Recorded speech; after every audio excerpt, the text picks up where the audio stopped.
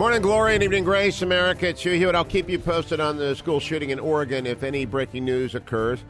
However, this is the last hour of the radio week, and that means it is time for the Hillsdale Dialogue. And many of you always say you look forward to this with a lot of anticipation throughout the West, where roads are clogged with storm-weary travelers, and the power is out in many places, and using your battery-operated radios, probably this week more than others. And it's a great week, because it's a week that's going to fill in a lot of gaps in my knowledge, because on April 15th, 1865, the great Abraham Lincoln was shot and killed, and the country thrown into an absolute era of chaos in the middle or at the end of a war and at the beginning of a post-war era that very few people knew about. And this Hillsdale Dialogue, I'm joined by Dr. Larry Arnn, president of the college, and a young professor at Hillsdale, Adam Carrington. Professor Carrington is, in fact, finishing his first semester at the college, and he is an expert in Reconstruction. Professor Carrington, welcome to the program. How did the first semester go?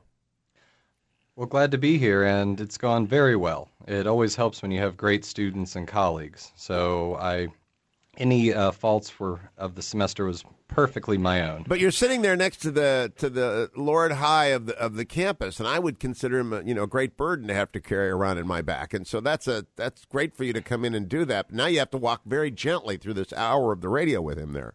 If he gets anything wrong, will you correct him? He has a split infinitive in his notes. No. I'll wait till tenure, and then I'll just go wild. Okay. All right, let's begin with what happens in sort of the immediate aftermath of the assassination. Andrew Johnson, the vice president, is not really, and I'll throw this to you, Larry, and then come back to Professor Carrington. Johnson is not really in the mold of Lincoln at all. No, he more or less tried to do what he thought Lincoln would try to do, and they ran over him. They came within one vote of impeaching him and removing him from office. And that is to say, his own party, the Republican Party, which had a very good election in 1866, then they had the votes to do what they wanted to. They had a veto-proof majority. And he wanted, these words, we have to define what these words mean, but he wanted a moderate Reconstruction, and the newly elected Republican Congress were dominated by people who wanted a more vigorous Reconstruction. And Professor Carrington, in the notes you sent me, you talk about two Reconstructions, which was very helpful. The first, the Andrew Johnson Reconstruction, which lasts just 1865 to 1866, and then the near decade of radical Republican Reconstruction. I'm curious, though, the extent of the devastation, not merely the political rending that occurred, but the physical rending in the country. How bad was it? Well, the South, it was unbelievably devastating. You have a destruction of, one, the labor system with the demise of slavery. You have Union armies, which, I know your love for Ohio. Ohio generals tended to ravage the South between Sherman, Grant, and Sheridan. And the economy, the spirit, much of it is obliterated in the South. Now, to be honest, the North suffers, of course, tremendous casualties, but really comes out economically doing pretty well as far as money, supplies. War in some ways was lucrative there, but in the South it was great devastation. Did famine and disease stalk the land? I know we see the pictures of Andersonville and the terrible atrocities there because they just didn't have any food, but after the fighting stopped, was there hunger and disease everywhere?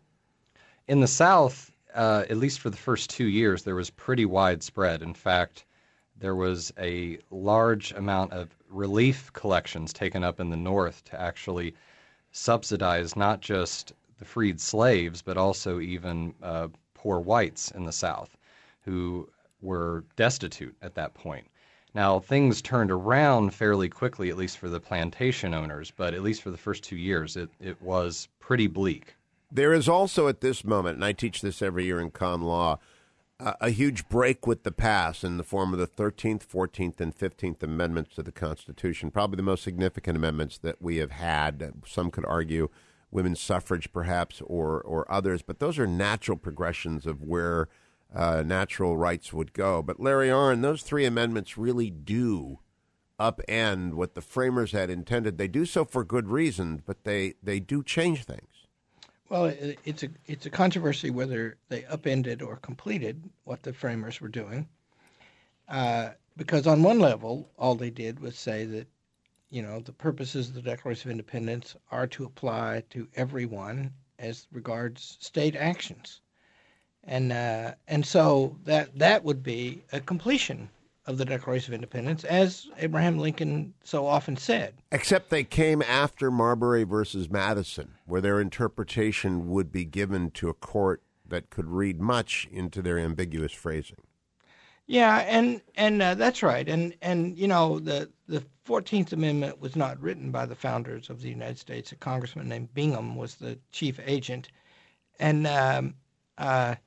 maybe it wasn't so well written, but it's for sure that it can be read in a way to require things that the South was not ready to accept. And it's worth stating what seems to me the central problem of Reconstruction. And it's put by Abraham Lincoln in 1854.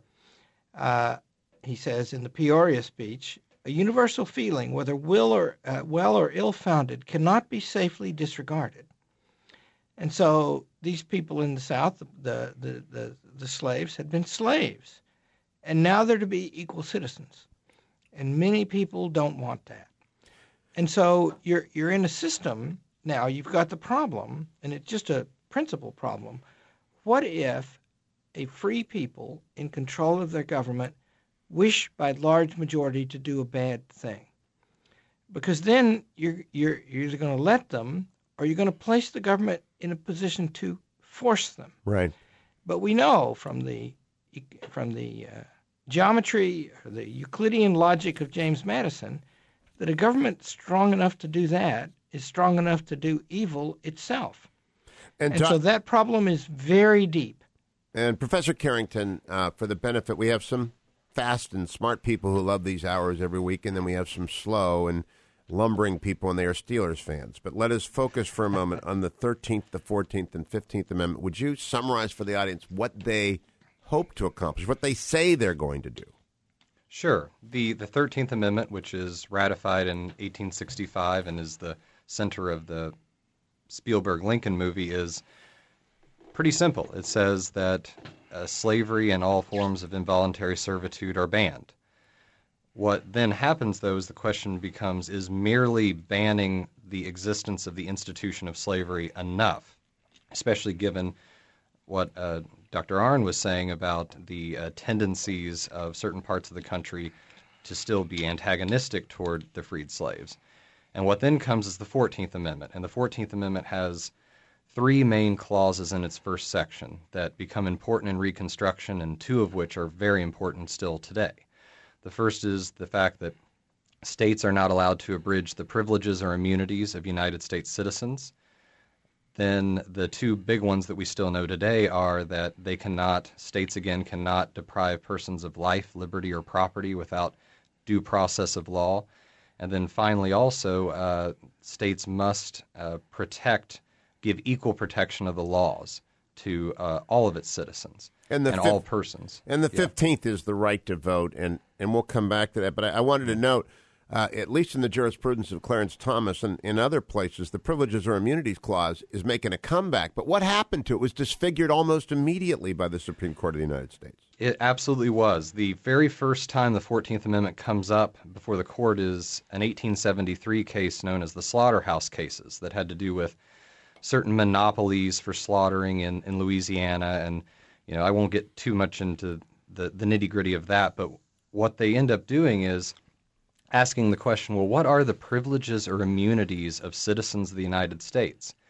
And the majority defines them very narrowly, basically says, well, there are privileges or immunities of United States citizens, and there's privileges or immunities of state citizens. And oh, by the way, almost all of your fundamental rights, really all of your fundamental rights, are privileges or immunities of state citizens and therefore are not covered by the amendment and are only left to the states to defend. And there's a justice in dissent in Slaughterhouse, Justice Stephen Field, who was a Lincoln appointee, who I've happened to do some work on. And he comes back and says something similar to what Dr. Arnn said. He says, that's foolish. Why did we pass it if that was the case? no, what's really happening is, and he says this directly, why did we pass the 14th Amendment? It was to make the principles of the Declaration of Independence applicable to the states, where the states now are federally required to actually protect life, liberty, and property. When we come back from break, I'm going to ask not only Dr. Carrington, but Dr. Arnn, why was that allowed to happen? The radical Republicans were in the saddle. Why did they allow the 14th Amendment, in other words, to be gutted? What would Lincoln have done? I'll be right back. Stay tuned. 21 minutes after the hour, American Hugh Hewitt on this, the hour of Hillsdale, the Hillsdale Dialogue. All of them are available at hugh4hillsdale.com. Schools ought to be the scenes of conversations like this, not like the scenes we saw out of Oregon earlier today. And one of the conversations we're having is what happened after the assassination of Lincoln, that era of so-called Reconstruction. As we said in the first segment, Dr. Carrington is an expert in this area. Dr. Arnn and I know a little bit about it, and in fact, it went awry. It went terribly awry. But what's hard for me to understand is when the court botched this reading of the 14th Amendment, Dr. Carrington, why didn't the radical Republicans rise up and say no? Because if they were genuinely radical and if they genuinely shared Lincoln's vision, they would have understood that that was a cramped and wrong vision. Justice Field was right. Where was the Congress? That's a very good question, and I think part of it has to do with understanding the dimensions of the Republican Party at the time, that while the radicals were a large proportion of the Republican Party, they were not a significant enough one to constantly be passing new amendments. And when this happened on the courts, they really were not able to push back in the way that they thought. And one thing is the court sort of let this go slowly, because one thing I think that the Congress thought is, well, we have the Due Process Clause and the Equal Protection Clause. And it wasn't till later, the middle 1870s, early 1880s, that those parts of the 14th Amendment were also severely restrained in how they could protect the life, liberty, or property, particularly of the freed slaves. And at that point, Reconstruction has basically ended, and with the rise of the Democratic South again, it becomes basically impossible to try to legislatively correct those problems. All right. Now what's interesting about this is, and Dr. Arnn, as you said a few weeks ago, the Dred Scott case, the most infamous of all Supreme Court cases, basically brought on the war, and Lincoln said that as well. And then the Supreme Court punts away a large part of its meaning.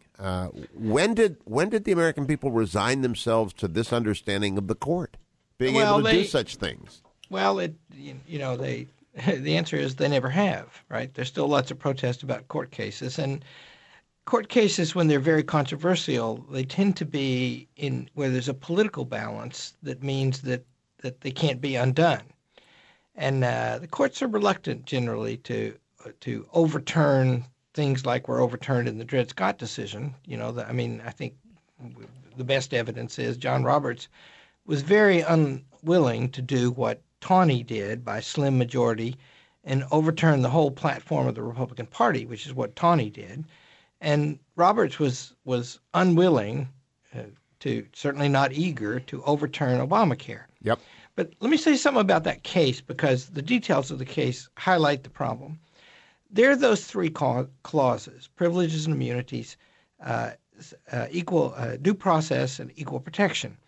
There's a scholar, Michael Zuckert, who I studied with. He teaches at Notre Dame now, and he writes that those three things should be read as addressed to each of the branches of government. And privileges and immunities would be the one that was addressed to the legislature. Well, and equal protection to the executive and due process to the courts. And it sort of took the legislature out of it, but you should think about why, because what that case was about down there was there's a bunch of guys running slaughterhouses just up the river from New Orleans, and the byproducts of the slaughterhouses was getting into the water supply. There was cholera outbreaks. And so Louisiana passed a law. First the city of New Orleans passed a law, and these slaughterhouses, all privately owned, said, we're outside the city limits. You can't legislate for us. So they appealed to Louisiana, and Louisiana passed a law that there would be a place south of the river, and if you wanted it south of the town, down the river, and if you wanted to run a slaughterhouse, you had to run it there. And they sued on their property rights under the federal Constitution. Right. So this wasn't a case about slavery and civil rights for blacks. This was a case about property rights and the power of locality to protect the health and safety and welfare of the people. And so they say two things in the majority opinions in that case. One is they say this is about black and white. This is not about a thing like this. It can't be used for this. And they might just have said, look, states have a police power. They can legislate under that, and this doesn't interfere with that. They could have been modest. But they went further, modest. right? Yes. They went too far, in my opinion. But the case is significant because, remember, it touches on this deep problem, a problem that Lincoln was very well aware of and spoke eloquently about, and that is, how are you going to make a free people when by huge majority they think a thing to do something that they want? And the problem in every form of government is when the sovereign works injustice, as was happening here. And that's when it's hardest to fix. And you can abandon popular rule, and then the danger is the rulers will work injustice in their own interest. And Dr. Carrington, it is also at this time that the Supreme Court is acting imprudently, that perhaps Grant is acting, all of the Republicans are acting imprudently because they don't send the best governors to the South, do they? No, they certainly don't. And there was plenty of confusion there from Johnson to Grant, where when they have provisional governors, those governors, especially early on, had a choice. Were they going to try to establish a viable Republican Party in the South? Well, that really would have required either bringing over a lot of ex-Confederates or making appeals to the freed slaves as voters. And what they ended up more trying to do was the latter in the early, the former in the early part of Reconstruction, meaning appealing to ex-Confederates. Well, that really did not work and never worked. And then later on, when that didn't work, they came down much harsher and established military districts in the South, refused to seat their congressmen, and created a lot of resentment without even building some sort of goodwill or constituency, partly based off also the problems that Dr. Arnn's articulated. And people were making money hand over fist, weren't they? Yes. In fact, I'll admit I have an old relative that was a Civil War veteran, and he was appealing at one point for Union pensions in Ohio and then a few years later in Alabama. So maybe he was one of them. I've been trying to figure that out. But yeah, there was lots of attempts to invest in the South, and some of it was good-natured. Some of it was an attempt to say we need to get rid of this plantation system that reasserts in many ways the vestiges and badges of slavery, even if the form isn't there anymore. But then there was also a lot of graft, a lot of we will take advantage of a region in a pretty rough situation. The famous term carpetbagger, correct? Exactly. What exactly. does that mean? Again, we have Steelers fans. Well, it originates in the idea. Well, who it referred to were those from the North who rushed to the South to try to take positions of authority, positions of finance, to basically rule and lord over the South now that the South has been vanquished. And it happens after almost every modern revolution as well. If you look at in the aftermath of the Iraq collapse and the aftermath of Afghanistan, graft follows in the wake of war as surely as sunshine comes out after a storm. I'll be right back with Dr. Arnn, Dr. Carrington. The Hillsdale Hour on Reconstruction continues. Stay tuned. 34 minutes after the hour, America. I normally play classical music during the Hillsdale Dialogue, all of which are available at hughforhillsdale.com. But Joan Baez's famous ode to the defeated South I thought was appropriate. Dr. Arnn, the danger of being led by genius is that when the genius leaves the stage, there aren't any second acts. You spoke favorably of Grant before, but it was sort of a political collapse and a calamitous one for a period of time in the aftermath of the Civil War, and that most natural of human urges, revenge, was in the saddle. Oh, yeah. And, my opinion is it would have been better if Lincoln had lived because he could have reasoned and appealed. But against that, you can also say he reasoned and appealed before the Civil War, and we got the war. And there were these terrible abuses in Reconstruction by the federal authorities, profit-taking and unaccountable government. But that was matched, because many of the Civil War leaders had excellent records seeking peace and union and civil rights after the war. But Nathan Bedford Forrest, a really great cavalry commander, formed the Ku Klux Klan. Exactly. And so, you got all that going on, right? And so you've got abuses on both sides. It's a very bad situation for a long time. This is a broader question, but through all those thousands of years we've been studying, has any civil war ever been followed by other than this? I mean, Sparta and Athens, all the way through the Russian Revolution. Isn't it always this way? Well, civil wars are the nastiest wars because sometimes the person who's closest to you by kin, blood, can become the bitterest enemy. And civil wars are also very deep because they're very clarifying. They're normally fought over what it means that we are a nation, what principles hold us together, what do we think justice is, in a way that sometimes isn't sort of exposed all the way down to the bone the way they are in maybe foreign conflicts. And so what happens to these vast millions of slaves who are suddenly set free but also have no means of taking care of themselves? Well, they're given, there's freedmen's bureaus around, and there were abuses in those too, but they did a lot of good too. They gave land to many of them, and they gave them a mule, and they let them set up on their own. But, of course, that went different ways in different places because they got neighbors, and they got to sell stuff, and they got to buy stuff, and what if people won't cooperate? And it's the systems of oppression of the freed slaves survived, well into the 20th century. Of course, the 1964 Civil Rights Act was a very important thing and changed a lot since then. But my own view of all that is that the reason that the changes happened after the 1964 Civil Rights Act is that most people thought they were right. Yes, of course, and that's exactly right. Yeah. And that wasn't true, in the South and other places too. And the Reconstruction, the military force part of Reconstruction, ends with the 1876 election. Is that right, Adam? Disputed. And it was a very close election. It was thrown to the House, and they worked a deal. And Hayes got in, although he'd lost the popular vote, in exchange for an end to the military Reconstruction. And what you get after that is Jim Crow laws. Sure, and up until that time, I think it had blacks elected in the South, so that, for example, Senator Tim Scott of South Carolina is now the first African-American since Reconstruction, that's how the phrase goes, who has represented South Carolina. And immediately, almost, I think, Professor Carrington, the hammer came down on the newly freed slaves.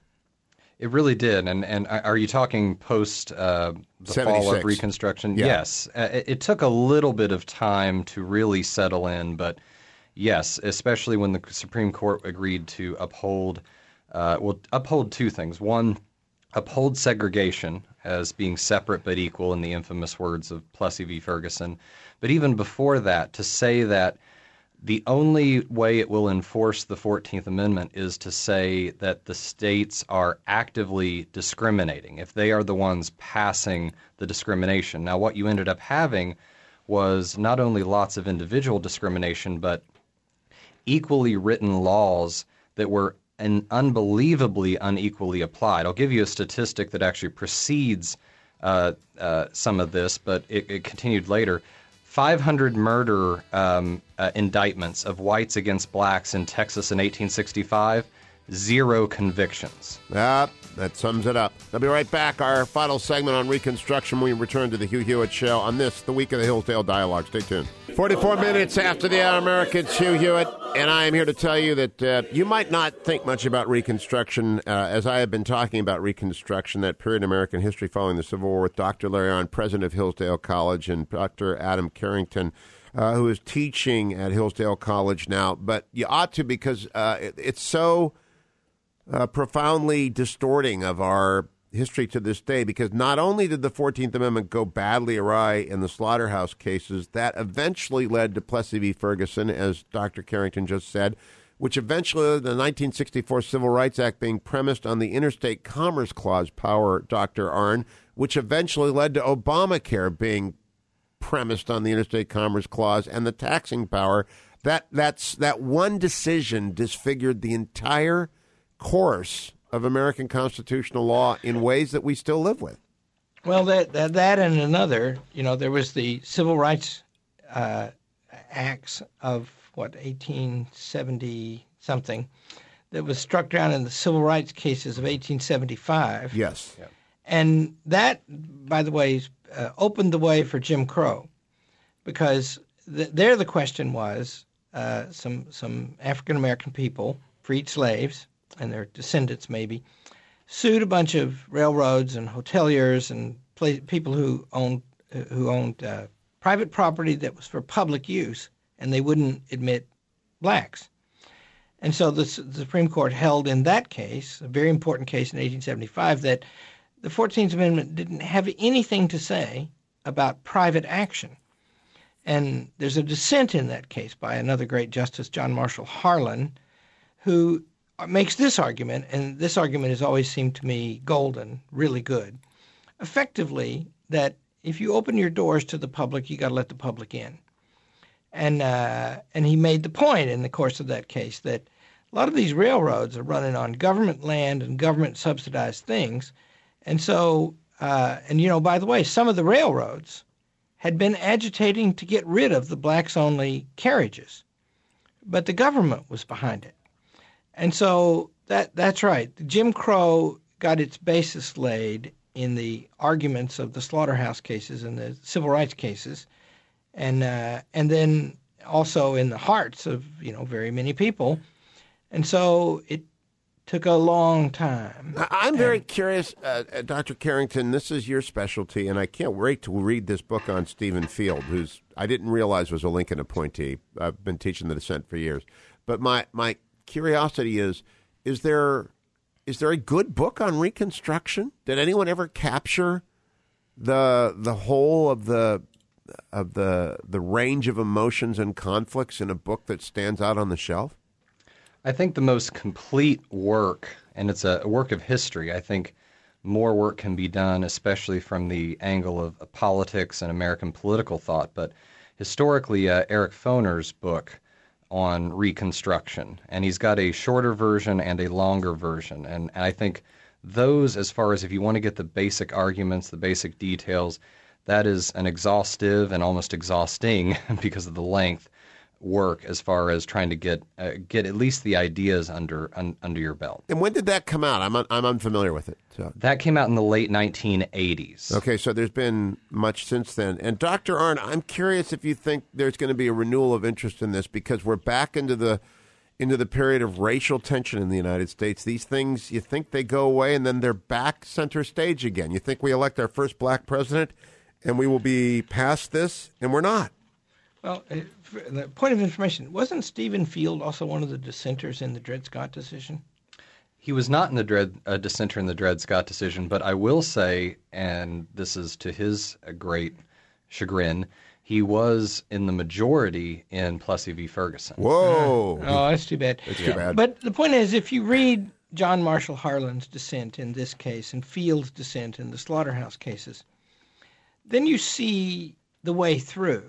And this means that your question, Hugh, about contemporary times, it means that the tragedy of the American political system is that we are not often able fully to live up to our creed. And what is our creed, except as regards race, except colorblind law? Yep. And we're in a fight for that today, as much as before. For sure, a person's race should not be taken into account in any legal way or before the law in all respects. Neither to award benefits or inflict penalties ever. And that seems to me the American idea.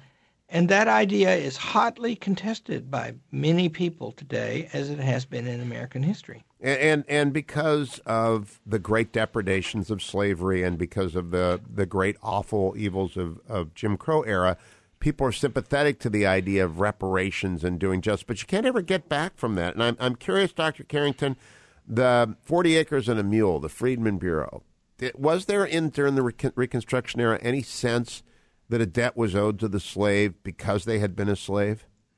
Certainly, and this was part of the debate between, say, Andrew Johnson and the Radicals. Andrew Johnson actually vetoed the bill creating the Freedmen's Bureau, and it was passed over his objections.